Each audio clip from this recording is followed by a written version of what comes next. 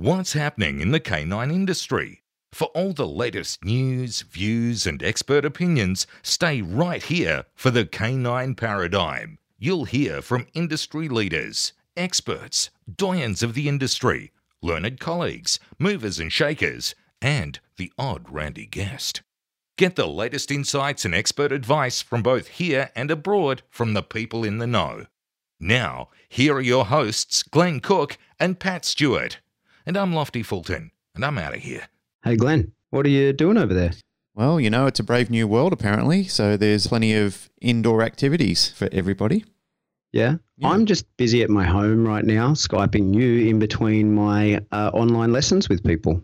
Yeah, that's good. I've seen that you've started to change your platform a little bit because we can't go off and do our overseas seminars or local seminars or even catch up with friends and colleagues in the park. We can actually change that to online.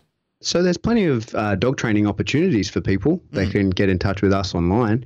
But you know what else they should do in this time of difficulty and isolation? What's that? Stockpile dog training equipment. Wouldn't that be crazy? If they're in Australia, they can get that equipment from Ironswick Dog Quip. And if they're in North America, they could get it from Canine Dynamics. What about if they need some tasty treats for their dogs? Well, if they need tasty treats for their dogs, the best place to get that is from Bright's Bites. So they can visit our friend Mark Lapointe, the Firminator up in Queensland, and Kylie, who's in Victoria. Absolutely. Yeah. May as well stockpile dog equipment while you're stockpiling toilet paper.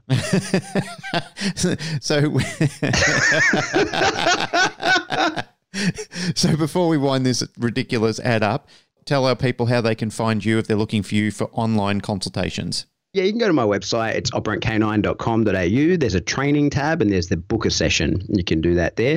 I'm doing them over Zoom now. It's really cool. We can share screens and we can talk and I'm really happy with it. Yeah, how about you? Are you doing that? Yeah, I'm doing a few consults. I've started doing a few. I've been approached to do a few more. So people can either contact me directly and we can set something up, or they can contact my team. I've got Kana and Twisty and Tegan from Canine Evolution. They're doing online consults, and well, you're still allowed to. They're doing the social distancing of one-on-one consults if people are well and they're presenting okay. So they're going through all the correct procedures with that, and we're still doing all our daycare at Pet Resorts Australia. Perfect. Yeah, there's plenty of options for people in a crisis. There's plenty of people around the world offering great services and great techniques, so take advantage of it while you can. Yeah, get on it.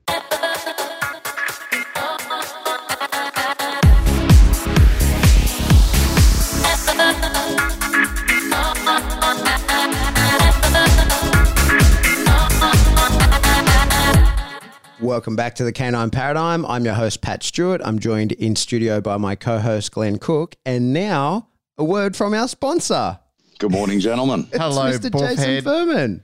How you going, guys? This is the Buffhead episode. This is actually a planned call. It's not us just ringing you out of the blue to try and grab some kind of hilarious soundbite. Well, I thought you must have been hard up for guests or something. We've been talking about this for months, you liar. When you said that to me, like, oh, what are you hard up for guests? I'm like, have you forgotten a couple of months ago when I was saying, hey, come up with a time when we can talk to you? Dude, I'm old as dirt. I forget what my name is half the time. Hey, so for everyone that doesn't know, well, I don't know how you could not know. Not now. Jason Firmin's an old friend of both of ours and been in the dog industry since Jesus was around, and was our first sponsor. Before we did anything, before we had any listeners, Jason got in contact with us and said, hey, I want to sponsor the show. And we said, well, mate, we don't even know whether we're going to continue doing this.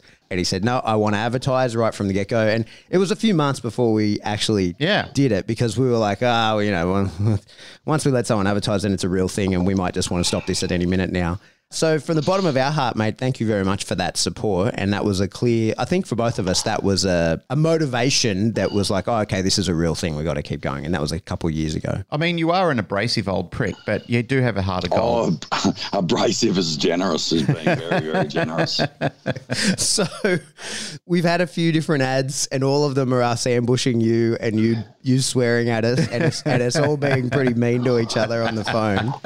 So let's unpack that. People must think, why do they talk to this bloke like that? Who is this bloke? And why does he sell such amazing dog equipment?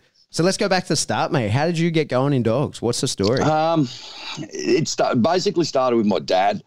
He fancied himself a big-time duck hunter and quail hunter. So we always had a couple of filthy labs around the house growing up. They weren't anything special. They sort of retrieved the odd duck and chased the odd quail, but they were nothing nothing spectacular. I wasn't a fan of them, but I sort of got into archery at about 12 and then got sick of that. And around the 14, 15-year-old mark, I got very serious about chasing pigs with dogs.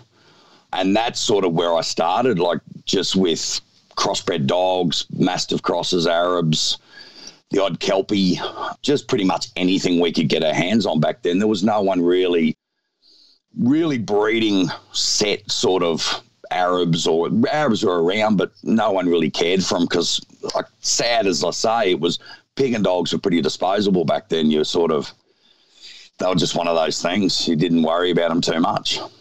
How long were you involved in chasing pigs for? Oh, well, I still do. Not as much as I used to, but I'm still a fairly avid hunter, but I don't use dogs anymore. I sort of got out of chasing pigs with dogs. Would have been about 92. Okay. So I got in the security industry in about, I think it was 84. I was just 16, started bouncing down the Gold Coast, did that for a couple of years, left school, just had a big blow up with the girl I was seeing when I was like 17, as you do. All hot blood and emotion and all that sort of jar. And I got Jack of the Gold Coast, so I just, with a couple of guys that I went to school with, we disappeared out to a place called Dirranbandy out in Western Queensland, near St George. So we spent a year boxing pigs and roos for a living, and accrued more dogs and more dogs and more dogs and more dogs. And by the time we moved back to the Gold Coast, we were stuffed. We were emotionally ruined from shooting every night of the week. And we had a few dogs that we sort of kept. Most of the dogs that we had out there, we sort of gave away to property owners or other guys that were still hunting. And I came back and went back into clubs. And the guy that I was working for, he had a security company. It's probably back then, we're talking 88, by far and away the biggest dog provider on the Gold Coast. And he'd said to me one night when I was standing on the door of the old Hotel Pacific, he says, "You want to do some static work?" And I'm like, "Well, whatever that is, yeah, why not? Have you got a dog?" And I said, "Yeah, I've got a Ridgeback Cross Doberman of all things." And he said, "Well, bring her down. We'll have a look at her, see if she works." And yeah, never look back. That's the end of it for me. I was done. I was hooked. So let me just go back a step. The pig stuff you're doing, that was professionally, right? Like you and those crew guys were. Yeah, right. So a lot of people probably wouldn't be aware. We had Tonks on the show talking about hunting pigs and how it is environmentally necessary, but also it is a full-time job for a lot of people is because of the people don't understand in Queensland there's literally millions of wild boar that tear apart cane fields and banana plantations and that sort of thing, right? Yeah, and take a lot of stock. Like where we were hunting was a sheep area, and you would have heard of a place called Cubby Station. Yeah, for people who don't know, Cubby Station is the biggest privately owned piece of land in Australia, right? It is the biggest, isn't it? I believe so. Yeah. So the properties we were hunting were on the outskirts of Cubby, and we actually, back then, they allowed hunting on Cubby, and Cubby was very big cotton plantation. And the pigs would get in there and wreck the cotton. They'd get in and open up sheep, eat the sheep, eat the lambs, and just cause all havoc. And at that stage, Australia had a very big export market to export wild pigs to Germany. So we were getting paid per kilo. If I remember, it used to fluctuate anywhere from 80 cents to $1.20, I think it was back in those days at its best. Right. So an average pig a decent pig could be worth anywhere from $80 to $100. Yeah, right. And that's dressed. That's not live weight. That's with its intestines out. Yeah. I'm with you. That would have been pretty lucrative then. Hey, that's probably why. It was really good money because we're doing pigs and we were doing roos for the pet market, kangaroos, for the dog food market. So we're getting about 65 cents a kilo for roos. Mm-hmm. So you could put a ton of roo carcasses on your ute a night. So there's $600 to $700 in roos.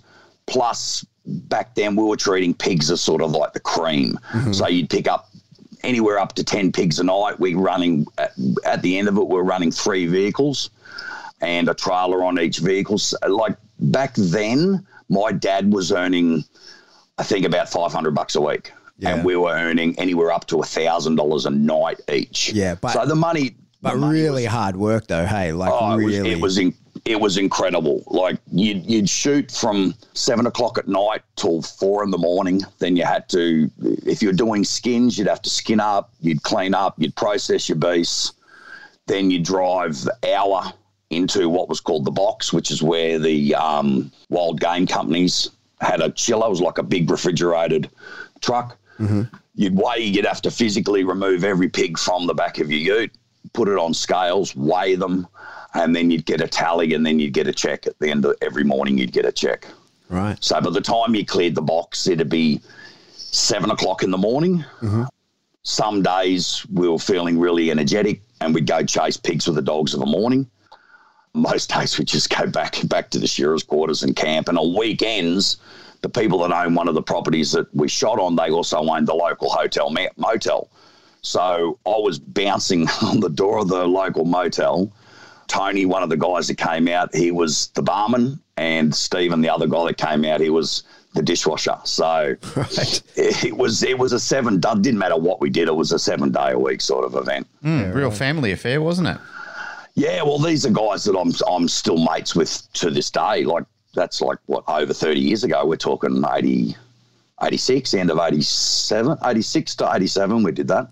So it's super interesting history for me. I didn't know all that, but talk about the dog side of that. So you would use the dogs as bailers mostly, because you would then be shooting them. We had bailers and luggers. Mm-hmm. So your bailers are the dogs that run in and sort of harass the pig and get the pig to prop. And that gave the luggers enough time to sort of go in, hit the pig 90% of the time in the ear and hold the ear. Mm-hmm. And then we'd sort of, depending on the time of day, we'd run over, wheelbarrow the pig, which is pick it up by the rear legs, and dispatch the pig. Mm-hmm. And then we'd process the pig and throw it on the back of the racks on the ute. Yeah, right. It's a hell of a job.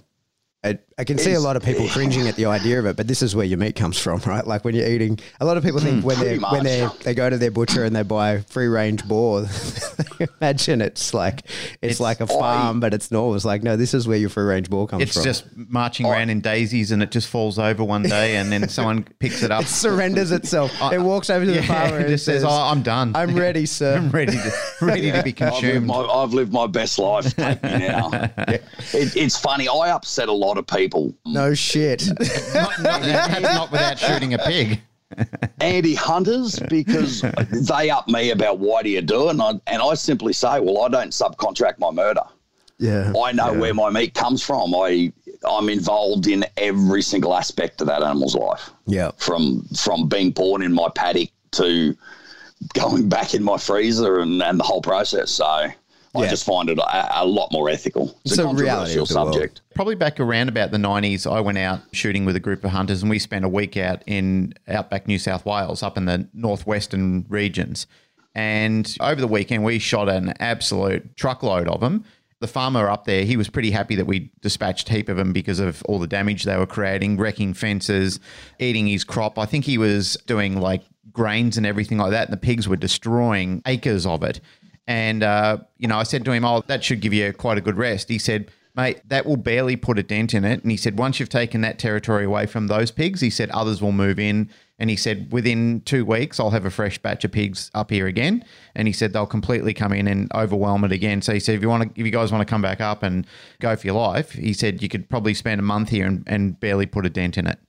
I'll give you an example. We were contracted by a property owner out the other side of Charleville, so that's 12 hours west of Brisbane. And the previous season, he'd had approximately 5,000 lambs born, and he'd had 6 survive.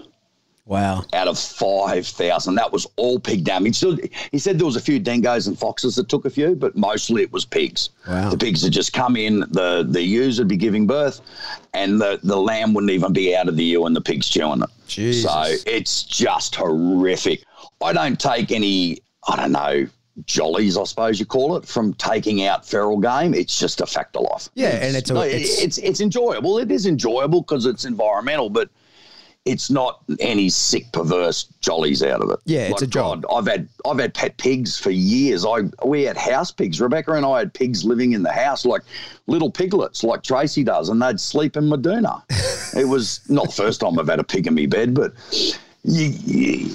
Animals like that, like, you know what I'm like with animals. I've had pigs, I've had deer, I've had goats, I've had all sorts of stuff. Yeah. And it's until you've had one as a pet, you really don't appreciate them in the wild. That's just the way I think about things. I think Tracy Mammon has a lot of little piggies she's running full around. on with a little. Yeah, she's full on with a little. We had ferals, like we'd catch the ferals out west as a day-year-old and bring them back, and they were pretty feral. They were dead set feral. A mate of mine, Brad, I was in the army with him. He bought a pig. Get this, Jace, you'll love it. Right? He paid $800 for a pig that he was told was like a tiny pig, like a potbelly pig. Yeah. Right. So he's treating it as a dog. He lived in the middle of nowhere with his wife out in Western Australia. It's their pet, right? Like, so it sleeps in the bed with them, the whole lot. Only this potbelly pig, you can't, your listeners can't see I'm doing the inverted fucking commas, was actually a giant pig. It grew to be giant razorback. Grew to be over 100-something kilos. But it's too late. It sleeps in the bed, mate. Yeah. So, like, he sleeps in the bed. They still have this pig who's over 100 kilos, and it's their dog. They go to dog parks with it. It's a small community they live in because they're in the middle of nowhere. So all the dogs are just like, all right, I accept this weird pig. They are. I honestly think they're easier to train than dogs. They're smarter. The last pig we had, what was its name? Spit.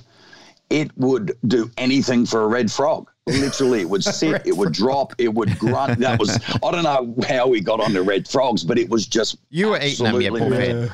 I can't stand the flaming things. They just, no, you get stuck in your teeth. They're very good at scent detection too, which most people might not know. Very, very good at. Some people have opted to use pigs instead of dogs for truffles. Truffles, yeah.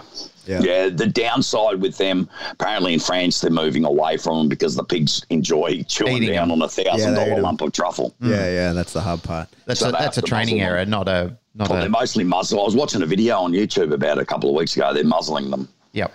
All right, you then go back to the city and you're bouncing and you do your first dog work, right? So and you've never looked back. So that was, what'd you say, that was early 90s? And so you've been... no, that would have been 80, late 87, maybe 89. Right, okay.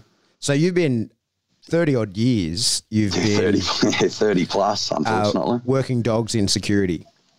Yeah. How is it that you're bloody using Dobermans? How did that? Yeah. Like, you'd think after 30 years you'd figure out that pointy-eared dogs work.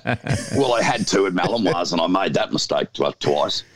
It was really weird. Like, I started off with that Jessie, which was a Dobie cross Ridgeback, and I only ended up with that dog by fluke.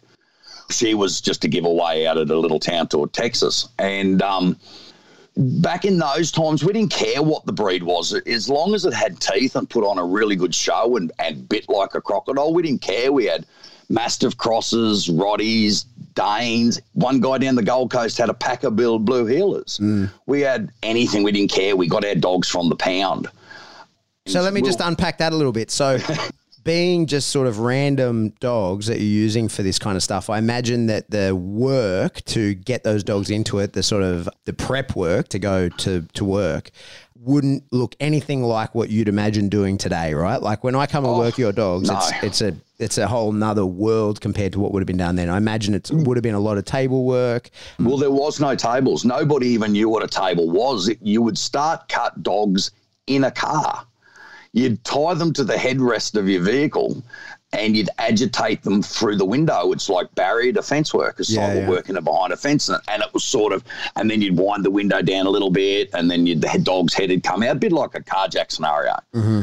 And pretty much if a dog would take a sleeve through the window, you're like, okay, this dog's got potential. Mm-hmm. And if it didn't, we'd take it back to the pound. It was like we all had relationships with the various guys that ran the pounds, and he'd say, take these dogs, have a look at them. If they work, they work. If they don't, just bring them back the next day. Yeah. So there wasn't a matter of just straight out wastage. The dogs went back to the pound. Whatever happened after that, we never knew. But it was probably 1 in 10 dogs that worked out. Yeah. At least you gave them a chance anyway. Well, they had that opportunity. Like a lot of dogs would just put them on a lead and they'd just go to water. Even in the 80s when Rotties were at their peak, we did find the odd Rottie that was just a clunker. But there was also just the weirdest crosses like Great Dane cross Bull Mastiff.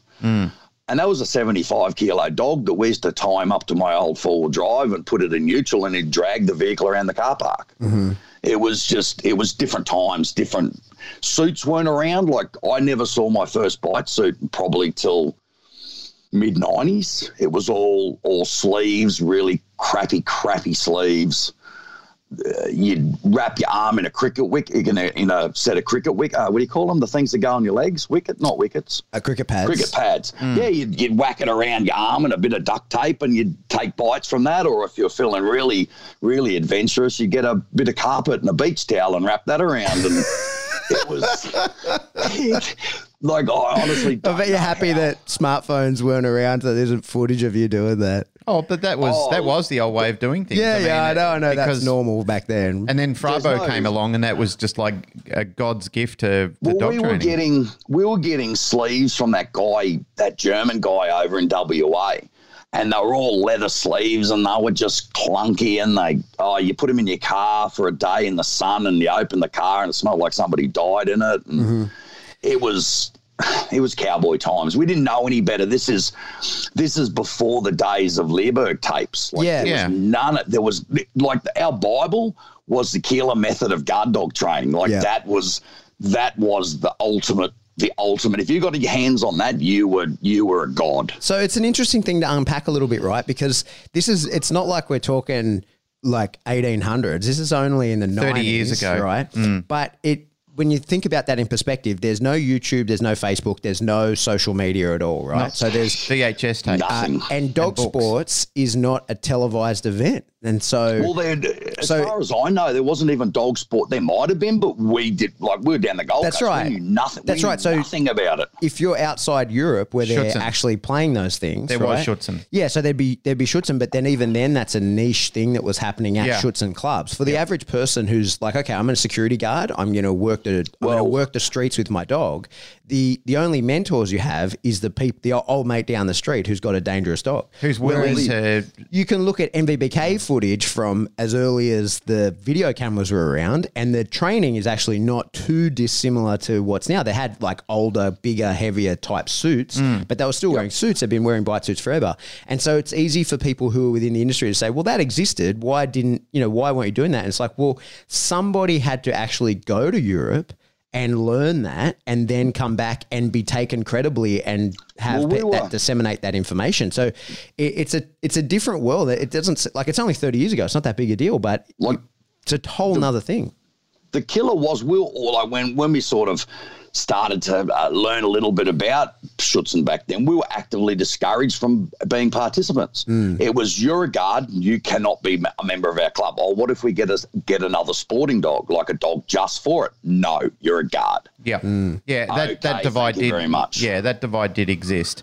Pat was talking about our cultural beginnings in dogs, and the Australian cultural beginnings was mostly in droving dogs. You know, that's where our profession was raised, and a lot of expertise was born in those sort of areas, was Kelpies and Border Collies in outback droving of cattle and Roo sheep. dogs. And Roo dogs. Roo dogs. My grandparents had Roo dogs in Victoria, and that was how they ate. They were whippet-looking cross things, and they'd hunt roos and anything that the flaming things would catch, rabbits, wombats, whatever they could catch. And that's like 1800s. There was a gold school on here once, and there's always Kelpies, because so many people in Australia have Kelpies. There's always one at a gold school.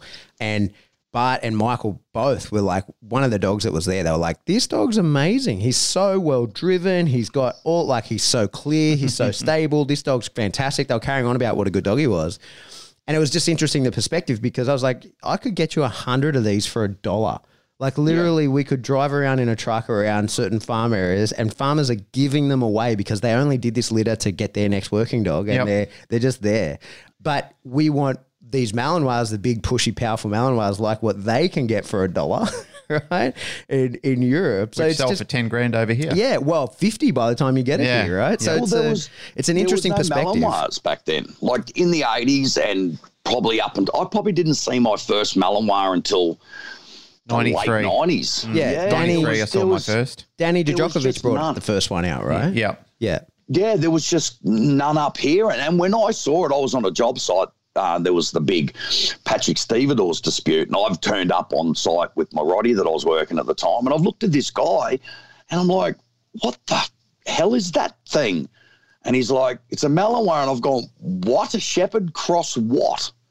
And he was disgusted. And like, I'm like, yeah, you can keep that shit. I'll stick to my Fatweilers.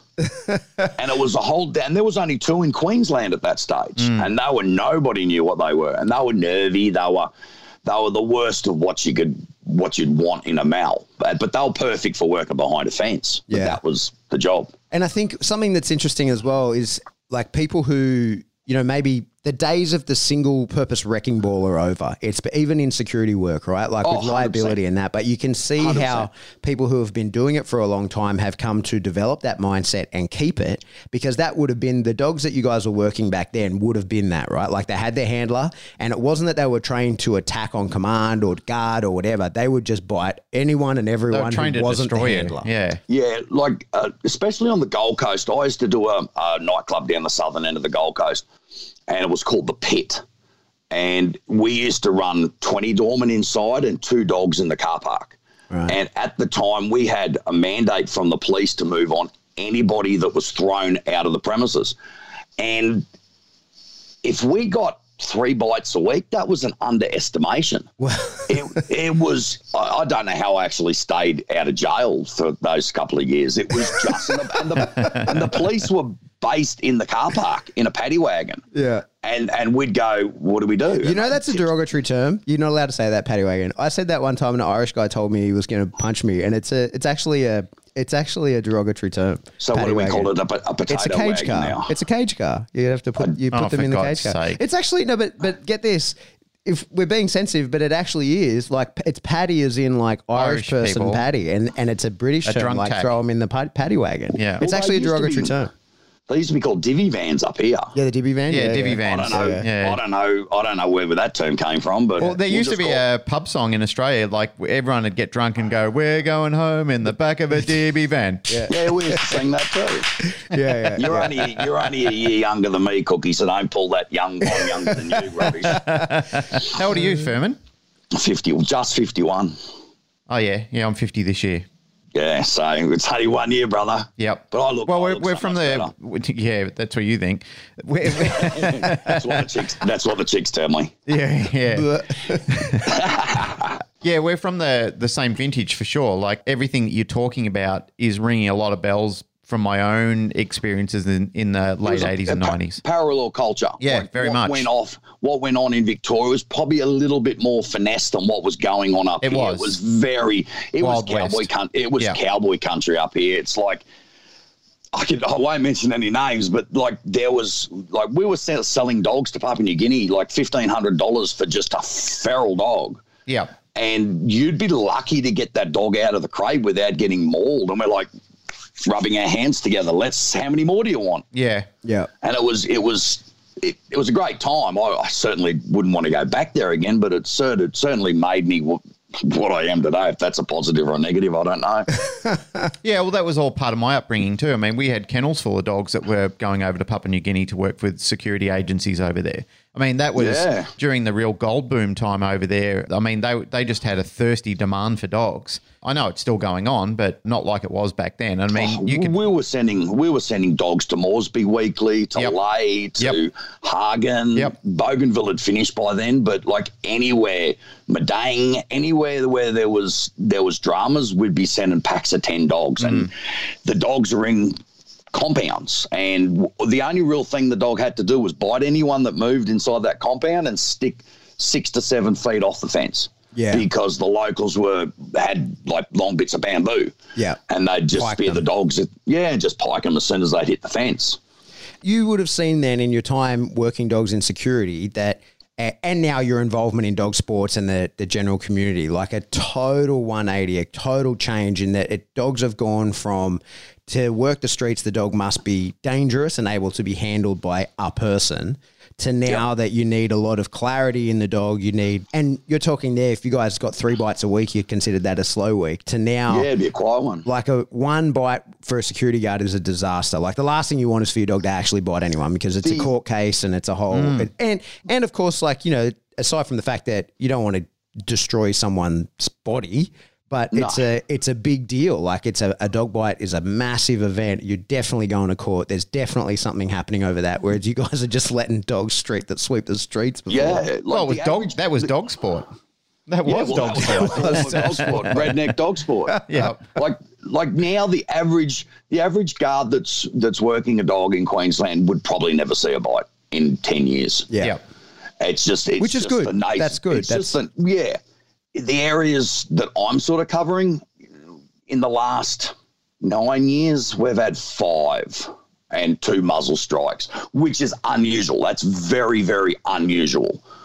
But the average guard it's a deterrent. That's all it's really become. Yeah. The quality of the dog is not as important as it used to be because of communications and smartphones and cameras, and you're not swinging in the wind like we used to. So like we'd be doing, say, a shopping centre when they were building Myers at Pacific Fair, we'd be one guy with a pack of dogs. Mm-hmm. And this is pre-mobile phones. If you needed to ring someone, you had to carry 40 cents in your pocket and find a phone booth and hope like hell you didn't get flogged on the way to the phone booth. Yeah. It's different. Yeah, it's completely different. So would you say that the use of the dogs over that 30 years has changed from back then the dog was literally your only backup and was 100% needed in the fight to now the dog is actually a deterrent and is what is trying to avoid the fight. But if that actually does happen, then you're calling in the police at that point. It's a funny one because in Queensland, the legislation, the handler is licensed, not the dog. There is no assessment on the dog. You could literally go to the pound today and have that working on the street tonight. Right. So you've got a lot of companies up here that unethical ones that literally just have border collie cross staffies working on the street because they don't want the liability. But it's a funny one. It's all where you work. If you're doing, say, an urban environment, you could pretty much have a copper towards you in 10 minutes, roughly. Whereas that situation where I had just before Christmas, where that clown had a shot at me, we didn't see police for 40 minutes. Yeah, right. So it's a different, it's all locational. But So talk about that now that you just dropped that, now that you're a badass gunfighter. Please, I ran, man. What happened? I was doing an escort, a staff escort at a licensed venue in a rural part of up here, a little bit more rural. It was peeing down rain. It was a crappy night. I was lazy. That So wouldn't be you. I don't believe it. No, I'm like, I'm not going to get the dog out of the ute. I'll just go around the back. I'll do the escort. So the dog's asleep in the car. I'm standing at the back door, and then all of a sudden I see a guy smashing the side door of the building with a sledgehammer, and I'm going, oh, what's going on here? So I've yelled at the guy, grabbed a bar stool that was outside and gone, I'm going to clock this clown with a bar stool. And then his mate took 2 steps around from him and pointed out, I assume it was a 1911 45 looking pistol. And I ass puckered, turned around and ran my fat ass back to the car, and he took two pot shots at me. Yeah, right. Damn. So, yeah, and that was like on the video, it is the funniest thing you've ever seen. Just this big fat slob running around the back of the building, one hand on my belt, trying to keep my belt up. Trying to keep your ass in your pants. Oh, yeah. I reckon if you zoomed in, my whole freckle was hanging out. We need the video. yes, we need get the video. They won't give it to me. Oh, God. And in my other hand, I've got my phone breathlessly trying to ring 000. So, yeah, it was an interesting evening. I want to see that Interesting video evening. just to see you run. I want to the see what only- that looks like. The only part of the video I've seen is the guy shooting at me. He lets off 2 shots, then he gets a stovepipe jam in his 1911. He goes to clear it. He drops the magazine. The magazine's exploded on the ground and all the ammo's scattered everywhere, and then he's gone in and tried to get into the building. There's your trouble. So- No need to drop the magazine on a stovepipe. You're lucky you didn't know what he was doing. You and I know that. You're lucky you didn't just tap and rack, and then you would have had a 45 You You would have had a lot of freckles on your back. 45 size hole in your ass. I thought I was pretty safe when he did that Boys in the Hood 45-degree angle pointing. That's why he got the stovepipe if he was doing that to you. Yeah. So, yeah, my adrenaline was pretty high for a couple of hours after it. But I was more concerned about the three girls that were inside the building. Yeah, right. With these guys with a sledgehammer and a pistol trying to get in there to get the cash. Yeah. So the only thing that saved them was the building had a smoke cloak. So the building just fills up with smoke from a nightclub, and you can't see your hand in front of your face. Right. And that saved the girls. That all that got taken was their handbags, and that was so that's a security measure of the building. It fills with smoke. Yeah. It's you're hooked into the alarm or into a panic button, and it's 10 times worse than any nightclub I've ever been into. Yeah, that's intelligent. Same stuff. It's same stuff, but it pumps it out. It's incredible. There's tons of videos on YouTube, and it just blows you away how good it is. Yeah, right. I've never seen that. The situation could have got really bad because I only saw two guys, but there was another three guys in a vehicle out the front of the building. Yeah, right. So what do? You run away. I'm old and fat. I wasn't armed. The dog was in the car. I'm out of there, brother. Years ago, when I was working the streets with my dog, I used to work at this place in Paran. The security guards used to just throw guys outside and then just bar the door shut. And it was just me and the dog outside. So they were really pissed and angry by the time they hit the concrete. And it was Harley and I left to do battle with them outside. And that was the first time I ever saw Harley actually open a guy up. And it was the first time I'd actually been in a situation where I'd seen a person take a really serious bite. And the first one he actually did was he hit a guy in the chest and he opened him up from his pectoral muscle down because he came at me with a bottle. It was a pretty dire situation. It was an interesting training video for me or training scenario, not video, training scenario for me because I froze when the guy came at me because I'd never been in I'm going to kill you situation. I mean, I've had people threaten me. I've been in lots of fist fights at that point in time, but I'd never been in a situation where a guy legit came for me with a broken bottle. And Harley, it's a complete level of fucking fuckery. It's a whole different world. Until it happens, like everybody says, you do this, you do that, and they give you life advice. And I'd been training martial arts for years. I was actually surprised it happened. Like I nearly shit myself. And Harley didn't bat an eyelid. He just fucking launched at him and smashed him straight in the chest and shook him like a rag doll. And this guy was all of probably about 6'2", 6'3", big sort of wharfy dude. And he fucked him up real good and proper. It's one of the most disturbing. It is. And unfucking believable things that can happen. Your adrenaline peaks out. You're loving it at the same time as you're absolutely hating it. It's a really, really, really weird situation. It's a terrible situation when you first in it. I do everything I can to avoid any confrontations now. I'm just too old. Couldn't be bothered. Don't want the paperwork, and I don't like claims on my insurance policy. Well, mate, I had like a virtual blackout when it happened because it was very difficult to remember what was going on right at the time. And I mean, and even when his friends came and got him and took him into the car, they were trying to run me over in the street. It was diabolical what was going on, and it was just like if you watched it, it would probably look like the Keystone Cops episode because I was just running around the street trying to avoid getting run over and they smashed through a fence, half knocked myself out. It was the most ridiculous night ever. I mean, there were police and ambulance everywhere. It was just bizarre what was actually going on. But at least you weren't trying to hold your pants up. Yeah. But you know, like I'm listening to you telling your stories and I'm reminiscing back on old times and it was a little bit the Wild West back then. I mean, the Domestic Feral and Nuisance Animal Act, it wasn't written, it wasn't considered. No. There wasn't so much grief and strife from a dog biting someone. I mean, yeah, sure, there was paperwork involved. My boss who I was working for at the time, he was pretty stressed about it because it was a pretty serious bite. It did end up going to court, but it never really got anywhere. Interesting times, certainly interesting times. I certainly don't regret them. It was all learning experience. I learned a shitload not what to do more than I learned what to do. So tell us then about the transition from that, Jay. So you're in that world of sort of what we would call old school, any dog what I like to refer to as the one-dimensional wrecking ball style dog. Yeah. And now you're a big part of the dog sport community in Australia, sponsor like, most trials that go on. You're like your company, Ironswick's, providing trophies and that sort of stuff because you're a big provider of gear. But how did that come to be, mate? Like, because most people in that space have, sort of fought any change and, the industry changed around them and they aged out of it rather than keeping updated. So why is it that you made that change and yet still insist on owning Dobermans? It sort of started sort of mid-90s. We started getting a few more seminars out here. We had Stuart Hilliard. I think it was Stuart. Yeah, I'm sure it was Stuart Hilliard. We had a guy that was LAPD dog handler, Donnie Yarnell.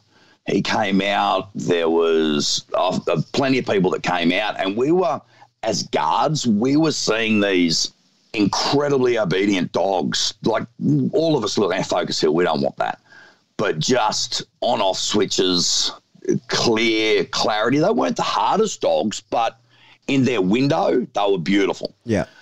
And we sort of started taking a few of those sort of lessons on board. We were very much, everybody was yank and crank back then. There was no one knew what a clicker was. There was no food. It was all compulsion based. And I think I had to change because the quality of the dogs that we were getting or getting access to was changing. Like it was nothing in the 80s or 80s and 90s to find a very good Roddy. It was easy. Or shepherd. Yeah, there was a few good shepherds. I'm talking just the Gold Coast. There was a good few shepherds. But you could find pretty much anything you wanted, and then it just got worse. Like I had Roddies for years, and I got to the point where I just could not find a decent rot in Queensland. Importing one wasn't an option, not back then. There was a few guys in Victoria breeding Roddies, and they were very insular. They like, nah, you're too far away. And there was just nothing around. And the guy that was working on a side, he had a couple of very, very good Dobermans. Like, regardless of what you say about the greyhounds, these two dogs were spectacular. And I was very impressed. And Sal was involved back then he was involved in Schutzen. He was in, I think it was the Brisbane Sporting Dog Club. And he had a litter of puppies. And I'm like, my bitch was getting very old. She was about 8 years old. I'm like, I've got to get another dog. So I went out on a limb and I got a male from that litter. And that was it. He was everything and more than I ever wanted in a dog. I horrendously let that dog down. He could have been just a world beater, but my training skills were nowhere up to the level of that dog, if that makes sense. So and it eats me. It really gets on my goat that the number of dogs that I've failed purely because I'm not up to the scratch. Like, you remember my old male Ike, the big red turd. Phenomenal dog. Like, just would not back down from anybody or anything. But I failed him.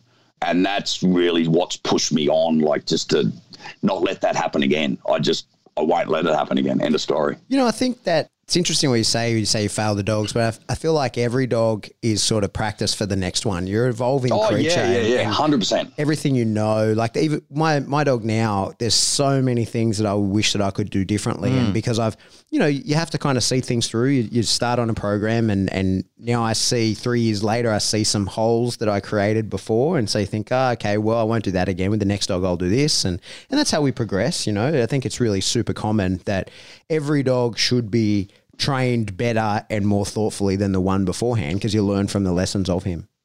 I tend to call the current dog I'm working my current mistake dog. It's because I make it like everybody will make mistakes on every single dog, no matter what. You can get a dog to a PSA 3 and Jerry could say, okay, there's stuff that I wish I had have done better. Yeah, and of course. That's how I think. Like Lorca, not the hardest dog. She saved my balls on the street.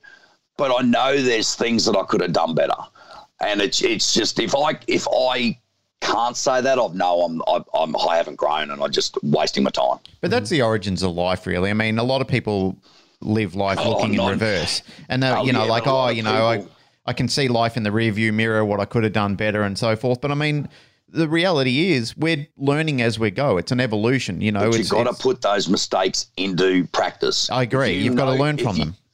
Yeah, if you can identify your mistakes, that's half of the problem. It's the battle is making sure that those mistakes, you don't have that same mistake again. Yeah. And a lot of people just don't do it. They have their set box that I can only train in this particular style, manner, whatever you want to call it. And if the dog doesn't fit their style, they'll just get another dog. Yeah. And to me, that's not how I operate. Yeah, we just did a whole episode on that, the last one, about staying, flexible within your training and adapting to the dog rather than being rigid in a method. Let's talk about Ironswick. So that original Doberman you had, did you breed from him? Is he the start of your? That was 93, not about 93, and that was where I started. I also had a very good bitch, and me being like, I don't even think I was 30. I was probably mid-20s. It's like you breed the two dogs you got. Yeah. It's like, oh yeah, I've got one good bitch, I've got one good dog. Put them together, and luckily enough, they produced very, very well. And then I got deep into the pedigrees, and I remember buying a program called Family Tree Maker, and it was for humans. And I used to have 2 nights a week off, and I'd sit at home on my 2 nights a week off, dial up internet, Googling for Googling. And it wasn't even Google then, dude. It was Netscape. No, it was Yahoo. I think it was. It was something. It was the equivalent of. It was equivalent of Yahoo of Google. And all the walls of my spare bedroom in the house was this pedigrees. It looked like I was chasing a murder and joining up all these red lines, and it was. And I eventually tracked that dog back to 1898 to the second and third registered Dobermans. Yeah. And then it's just since then I'm too deep to get out. So tell us a little bit about the history of the Doberman, because it does have a pretty interesting history. Well, Lewis Doberman, or Herr Doberman. Lewis, Herr Lewis. Doberman. He was a tax collector, and he developed the breed to basically stop him getting rolled. Mm-hmm. The ears, the cropping, they didn't initially crop. The cropping was just a cosmetic thing. You'll get Doberman enthusiasts saying, oh, they've got to be cropped because they're going to get hematomas in their ears and blah, blah, blah, blah, blah. Rubbish, load of shit. It's purely for looks.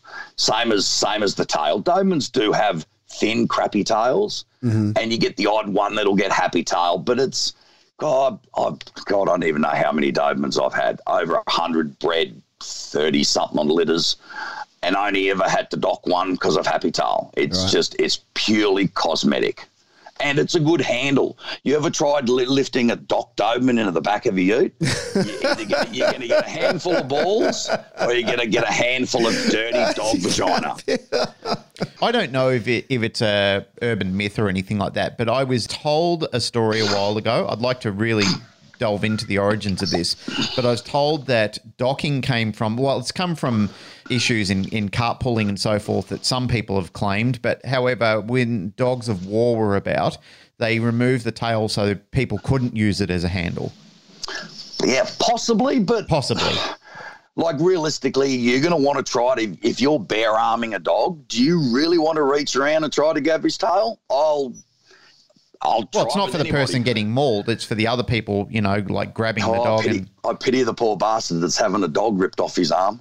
Yeah. Feels like an old wives' tale because, I mean... It could be. I don't know. Their legs are right there as well. I'm not an authority on it, but even during that time, like these dogs were dressed with armor and blades strapped to them as well. Like they had... There probably is a little bit of truth to it, but I think it's if anyone's out there who does know, like has an official response to it, put it in. I'd love to read up and learn a little bit more about that information. But with the docking, I had a litter of puppies born the day after the docking ban came into Australia. And I was pissed off for about 5 minutes. And I'm like, oh, well, too bad. You got tailed Dobermans. What else could be worse? Yeah. I could own Rotties. And so, but what I think's interesting, and just unpack it a bit for me, is that Doberman is actually the only breed of dog that was designed as a man work dog, right? Like, so as far as I know. like a Rottweiler is a droving dog, a Malinois is a herding dog, and of course they haven't been used for that in a long time, but the Doberman was designed. What happened? So that's my question. 2 words, show wankers. Yeah, okay. They have annihilated the breed. Look, the breed in the 80s, the breed was hard. It was nothing to find a good dobe. You could find them everywhere. But they were a handful. It's like a very good mal these days. You can't put a really good hardcore mal into a pet home. So the show breeders dumbed it down. Same as the Rotties. They dumbed the Rottie down. They dumbed the Shepherd down. And it just, especially with Dobermans, they just seem to get dumbed down further and further and further and further to the point where I would not buy a Doberman in Australia. But that's a personal choice. I will not buy a dog in Australia. Not a Doberman anyway.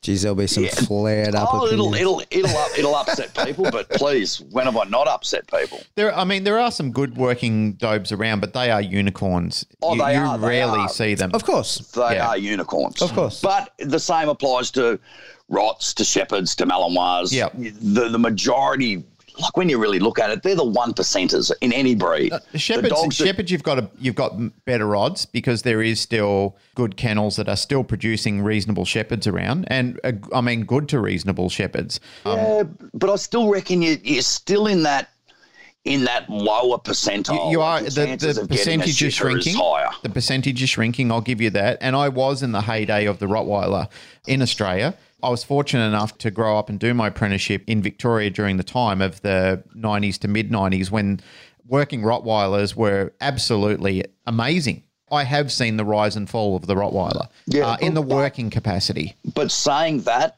those dogs that we had in the 80s and 90s, there's just no place for them anymore, unfortunately. There'll be a little place for them, but the feral street cleaning wrecking balls, they're just like me. They were Vikings of their era, and then there's no need for them anymore. Yeah. It's not a time of war. I've had this conversation with a few people who, like I was saying, are sort of stuck in that mentality of the street dog needs to be this single-dimensional wrecking ball. And I say, mate, the only people who are putting their dogs into the position to bite people on the regular are doing so in the community. So for police who are doing that, they're doing so in the community. So you can't have just a dangerous dog that bites the first person it finds. It's got to bite with and savagely the person it's told to, not just anybody that it can get in its range. Right. And the other people who are using dogs that need the most powerful and capable dogs are your special forces type guys, and the dogs have to be able to work for multiple handlers. So that that dog that is just you're the only person in the world that's not getting destroyed. That dog is useless in a special forces unit because the dog's got to work in a team environment. It's got to be a multi-handled dog. Yeah, and so he'll probably change handlers every couple of years, and even if you're capable of that, like even on the job, he has to take direction from others. Yeah, that's right. If the handler goes down, they've got to get that dog out. Yeah, so the way we use dogs has changed a lot since then, and I think that the type of dog reflects that. Yeah, like I won't, some parts of me say it's for the worse, but generally speaking, I'd say it's for the better. Like I'm spending a lot of time and effort and cash trying to add lines that have never been in the country to bring that work ethic back. I think I'm getting there. I'm not 100% where I was when I first started, but I'm getting close. And that's what's happening. The Dobe in Australia is becoming very line bred, overbred. Our coefficient of inbreeding's just disgusting because we're on an island, and we've all bemoaned this before. It's bloody expensive to import a dog. Yeah. It doesn't matter what it is. Like I've imported 3 Dobermans so far, and all up they cost me nearly $30,000 each. Yeah.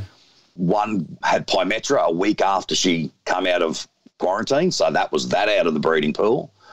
The male I imported was an absolute piece of crap. And the bits that we've got left has only given me 9 puppies. So out of 90 grand, I got 9 pups. Yeah. Yeah. So it's a big risk. And I'm doing it all over again at the end of this year. Good luck, sir. Yeah, I need it. Hey, so how did you get into selling dog gear? When did that come around? That started from my utter disgust You can't just talk normally, can you? Everything's an extreme. Yep. Well, I'm trying not to swear, so I can't use the C word. And Well, you can use it. I'll just have to hit the Fenton button. Yeah, you can leave that Fenton out. I think that's one of the least funniest things I've ever heard in my life. Oh, shut up, you grizzly old bastard. I don't get the whole Fenton thing. I'm too old. But anyway, what it started off is I ordered a couple of bite helmets for a couple of guys that were working with me. And they took 9 months to deliver. Not because, well, the person didn't have them in stock. And he didn't order them until he got the cash. And I got really disgusted in it. Then a really good mate of mine in the States was making the Brahma Web leads. So I started selling them on his behalf, and that took off. And then it just steamrolled from there. I don't do it. It's another one of my hobbies. I don't do it to make money. I'd say the greater majority of the money I just give away. I give away a lot of equipment. I don't so much sponsor too much of the dog sports anymore. Got badly burnt, but I'll support PSA with every cent I got. But it's fun. I enjoy it. It's great. Get to meet good people, and it's enjoyable. And I have an endless supply of tugs. and you've traveled quite a bit, like to the Philippines, to manufacturers and stuff, right? To get the stuff to the quality that you want. Like you're not just reselling, you're actually sort of surveying. Yeah. Pretty much everything I sell, I have a relationship with the maker, whether it's stuff that I get specifically made in the Philippines, whether it's the HS product. I've got a very strong relationship with HS. Everybody I deal with, I've always tried to maintain a very open, honest, like I'm a dickhead at the best of times, but I'm not douchey about my dealings. You lose your customer. You get one customer once and then you're done. Mm-hmm. I speak to Greg Van Kuren from ECT quite regularly. So I try to keep those relationships very solid. I'm not just looking on Google, oh, do you want this? Oh, well, stock that. No, I don't operate like that. Yeah, so I thought it was worth pointing out because you've been sponsoring the show right from the start, and we do an ad for your Ironswick dog quip, but it's actually just a little side hustle for you, and it's more of I've always had that feeling that it was just that you only sell the products of people that you're in touch with, and it's kind of you're just a hub for the equipment of people you like. That's the feeling that I've got. That, and I don't like people getting ripped off. Mm-hmm. When I found out the wholesale price on all of this stuff, I was disgusted at what we were paying in Australia. I'm like, fuck off. There is no way I'm paying $35 for something that costs you $2. Okay, I won't say that. Not going to happen. But I think you changed the way prong collars are sold in Australia for sure, because they used to be sold. You could pay up to $200 for a prong collar, and you still can. Yeah, I make money on them, but I don't make a ton of money. Yeah, it's a business. You got to make it worth your time. But it was interesting when you were selling them for, what are you selling for? Near $100 or something like that. I can't remember. If you're not under the direct supervision of a balanced trainer, they're anywhere up to 100. It's full price, $135. Yeah. But if that trainer will give you a discount code, you go to the website, put that discount code in, it's like $45 off. Yeah, so it's just under $100. Which is a big whack. Like that's a lesson. That's like a half private session. Yeah.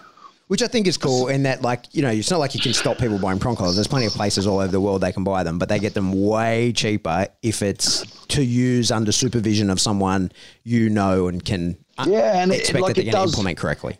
It does cause me a lot of grief. Like I get abusive not text messages through Facebook pages, just people losing their mind because I won't give them the discount. I'm like, dude, show me a certificate. I will give you the discount. Go to a balanced trainer. I've used prong collars all my life. That's nice. Go get a discount code. Then you can get the discount. Yeah. And it's also my way of giving back to the industry because I've gained a lot from this industry over a long, long time. Mm. And if I can't, $100 for the average person these days, or $135, that's a lot of money to spend on a collar. Yeah. And then they got the trainer's fees on top of it. and blah, blah, blah, blah, blah. And let's face it, dog training is a luxury. So if I can help that trainer a 15th by the trainee saving $40, $30, whatever, it doesn't worry me. I'm not going to starve. I'm certainly not going to starve. I'm laughing here. What a fucking bogan you are. When I'm thinking, I wonder if anybody in America will know what a 15th is. An itsy bitsy teeny weeny bit. I'm not a bogan. I'm just a wordsmith. Oh, you're a bogan. Let's jump on to, we've talked about dog equipment and your history. Let's talk about your weight loss journey that you're going on at the moment. Yeah, that's a struggle. I have to go back a bit. About when did we do Silver Pat? What's that? 4 years ago? Yeah, 5 years ago. Yeah, nearly 5. So when that was going on, not many people knew, but my right calf was rotting away.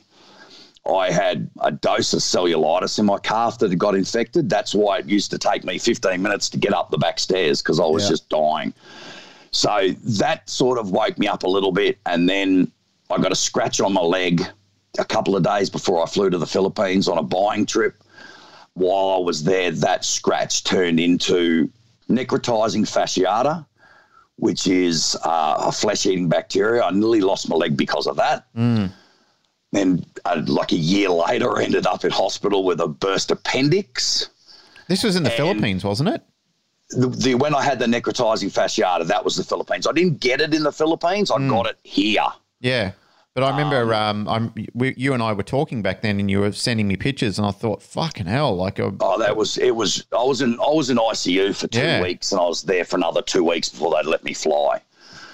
So then I ended up in hospital with a burst appendix, and I got to the point where I'm like I've always been a big dude. Like I was 120 kilos when I left school, playing A-grade rugby union, fit 120 kilo, not like a tubby ass like I am now. And I went down into Boona one day, my local town, to buy some dog food. And I jumped on the cattle scales. They had cattle scales there. And I weighed myself, and I hit the scales at 220 kilo. And I'm like, fuck you. This is it. I'm done. Which is nearly a quarter of a ton. Well, I don't know what it is in pound. 500 pound, is it? Yeah, something like that. Like a fat bastard. And I changed the name of that. So that really, like I've always been healthy. I had great sugar levels and no cholesterol and no blood pressure or anything. I'm like, no, I'm not going to survive much longer. So that was a bit over a year ago. I booked in to get the gastric banding surgery done. That was, when was that? February? Yeah, February. So how much weight do they make you lose before you're allowed to get that? Well, they don't make you lose any weight. They advise you to lose as much as possible to get the fat off your liver. Right. Because they have to move your liver to one side to get at your stomach inside. And the more fat that's on your liver, the more difficult it is to get in and fiddle around with your stomach. Right. So on the 18th of January, I started the pre-op diet, and I was 220 when I started. I hit surgery at 211, so I lost 9 kilo, and now I'm 162.4. Wow. So I've lost like 50, I don't know, my mass is shit, 58 kilos or something since January this year. Nice. So that's like 2.5 20-kilo bags of dog food on each shoulder. Yeah. Oh, mate, it's a huge amount. Congratulations. Yeah. Like, how are you feeling? Look, it's hard. It's the hardest thing I've ever done because you're not used to what to eat. Like I had 2 boiled eggs this morning and nearly brought them back up. Energy levels are very low, but I'm good with it. I encourage anyone that's ever thought about it, just go and do it. Like it costs nothing. You get private health insurance. You pay a couple of $1,000 and you'll get all skinny and sexy.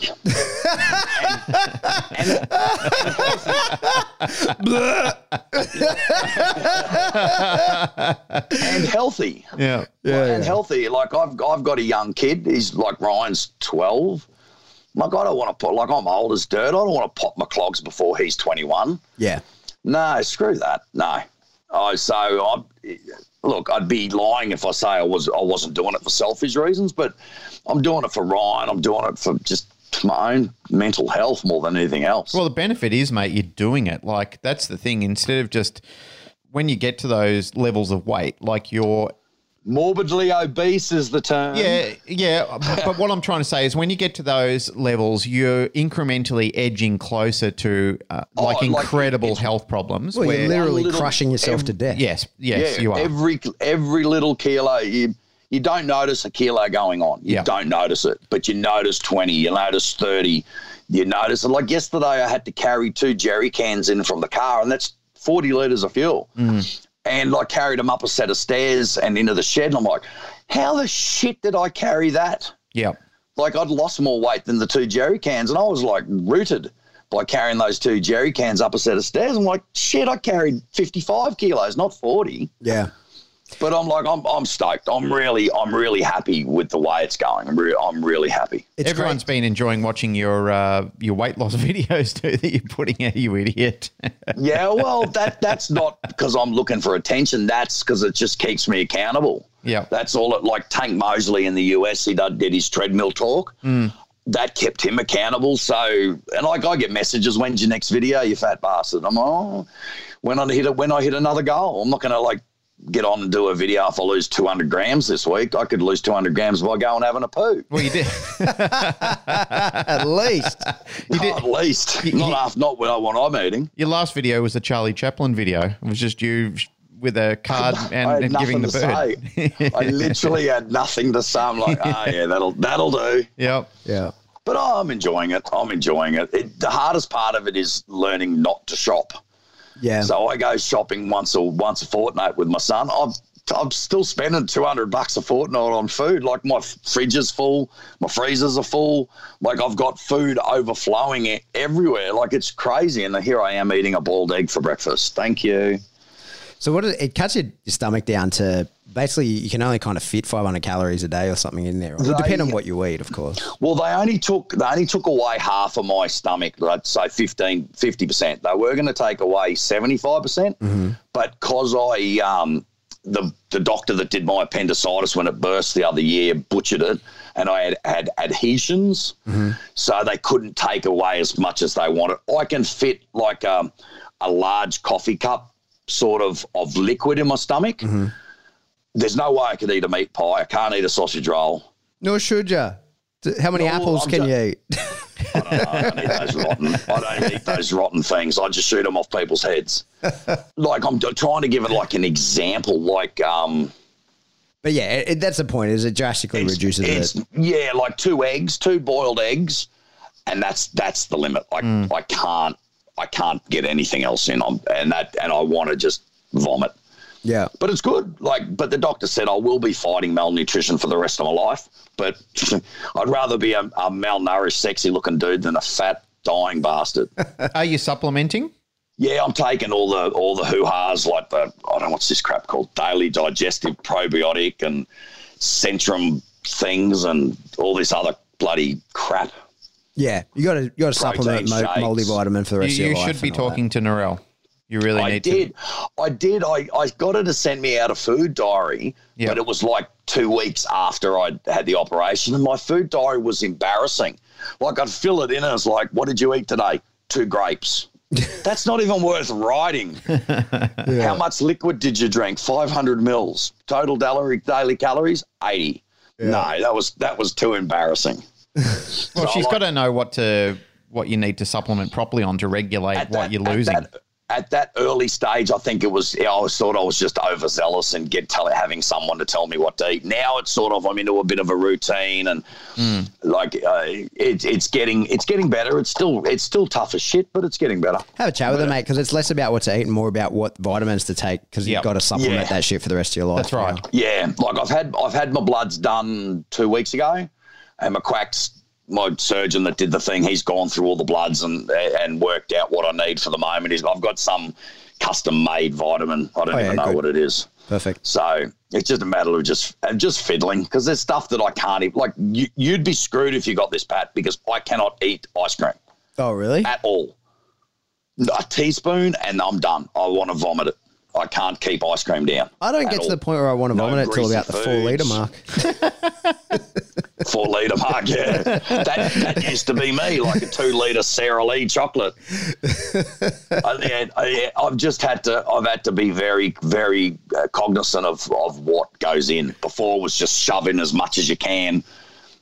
Yeah. Just get rid of the hunger pains and then go sleep for 5 hours. Now it's no, I can't do that. My inner monologue has been chuckling away while I've been listening to you because you've got a top on that says excuses. Yeah, but it's funny. It's funny because I bought this when I was a fat bastard. Yeah, because it was the only hoodie I could find on eBay that fitted me. Yep. Yeah. Right. So now it's like, oh yeah, well I've got no excuses now, none whatsoever. Well, good on you, mate. Yeah. I'm proud of you for fucking doing it. Yeah, likewise. I'm sure it's a hell of a slog, but your life will be so much better when you get to that target. Well, one of the real big motivators for me to do it was physically. It was getting impossible to train dogs. Yeah. It was getting hard. You would have seen me trying to do bite work. Like I'd have to, especially when Jay was there. Yeah. I had to give the dog to Jay because my back was going to blow up. Yeah. It just became too hard. And now it's like we're flat out doing nose dogs, and it's great. I can stay on my feet for 3 or 4 hours just running dogs. It's great. Yeah. I think as well, like especially, when you're putting on weight, it creeps on. And so you don't realize how shit you feel or how good you used to feel, like, because it's so incremental, right? And you the losses that you take happen incrementally, so you kind of give up. Oh, I can only do this now. You don't remember it happening. Now. It just and then like all of a sudden you can do nothing. I blew out once. I got to 113 kilos once of fat, which for me was very fat. It was when I dislocated my knee and fractured the corner of my femur, and I was at the time the fittest, like I was weapon fit at the time, and was eating. Because just to maintain that lifestyle, I'd only just got to the unit and was, training all the time and lived with a bunch of dudes. We pump weights all day and blah, blah, blah. And in 6 weeks of being on crutches with my knee, like in a brace, I got so fat. I blew out. And then you once you start going back to it, you're like, holy shit, where do I even begin? Like I didn't even know how to start. That's, I think, the hard part about that kind of thing is, when you're past where you've ever been before, is you're like, where's the new start line? Like, I don't even know how to start. That's the thing with me. I don't even have my goal. Like year 12, I was 130 kilos. Like, do I go lighter? Do I get to the weight I was when I was 14?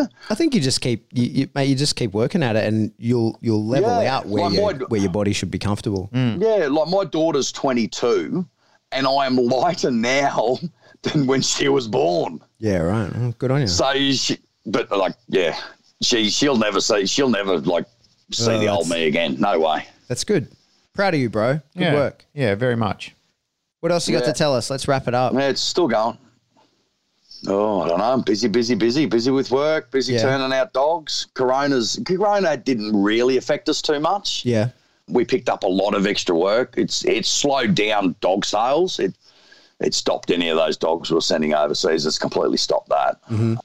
But hopefully they're talking about letting dogs fly again in another month. So I'll be able to get some more dogs in and turn them out. Yeah, I heard definitely nothing before June and then a reassessment then. Yeah. Well, they're flying dogs interstate now. I've got a dog coming up here next week. Mm-hmm. So they're doing the interstate stuff. So it's just I got the last dog out like 4 days before they stopped all the international dog flights. Yeah, right. Yeah. So I was lucky, very lucky.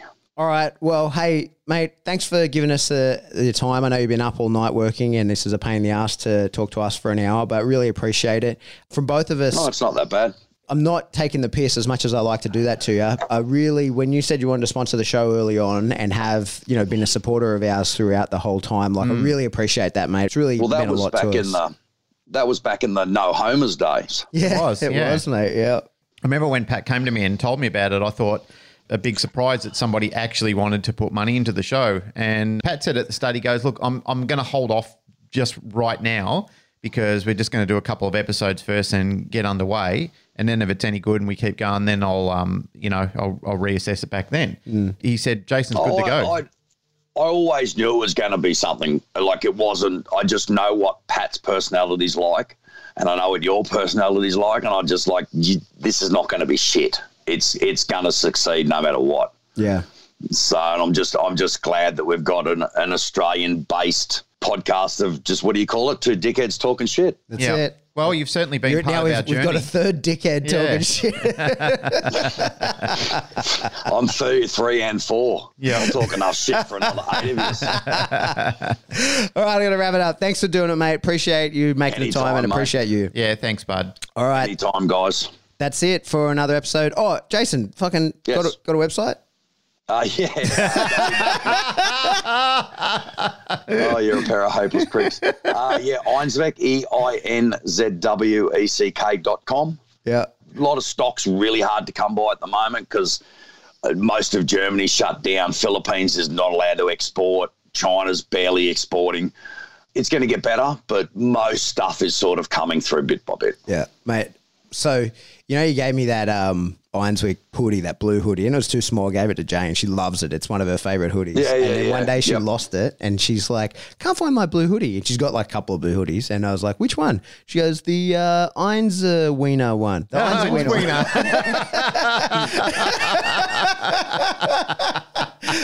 Do you know how hard it is for me every time on this show where we have to say Ironswick Dogwear for me not to say Irons Wiener? She's like, yeah, it's got that skinny dog on it, the little wiener dog. Well, Einsweck means one purpose, so if it's Einswien, it'd be one dick. That's you, my friend. Yep. And on that, that's it for another episode of the Canine Paradigm. As always, if you like what you hear, please like, rate, share, subscribe. Do that through whatever subscription service you download us from. If you want to support the show, the best way to do that is to jump onto Patreon. $3 a month gets you an extra episode. $10 a live Q&A, and we're trickling other stuff into the different levels. If you want to buy some cool merch, you can do that from Jason. You can get yourself an Einser Wiener hoodie. Yep. Or you can Support our supporters. Yeah, that's right. Support those who support us. Yep. Or you can get into Teespring and get some cool gear there. And if you want to get in contact with us, the best way to do that is if you want some information, do it in the Facebook group. If you have some cool ideas that you want to shoot to us or something, shoot us an email. We are info@thecanineparadigm.com. Glenn. Okay, Jace, sing us out. Go. No. You grump. I hate the song. No way. It embarrasses me every time in the middle of the bush. It's doof, doof, doof, doof, doof. And I'm like, oh, listen to this shit.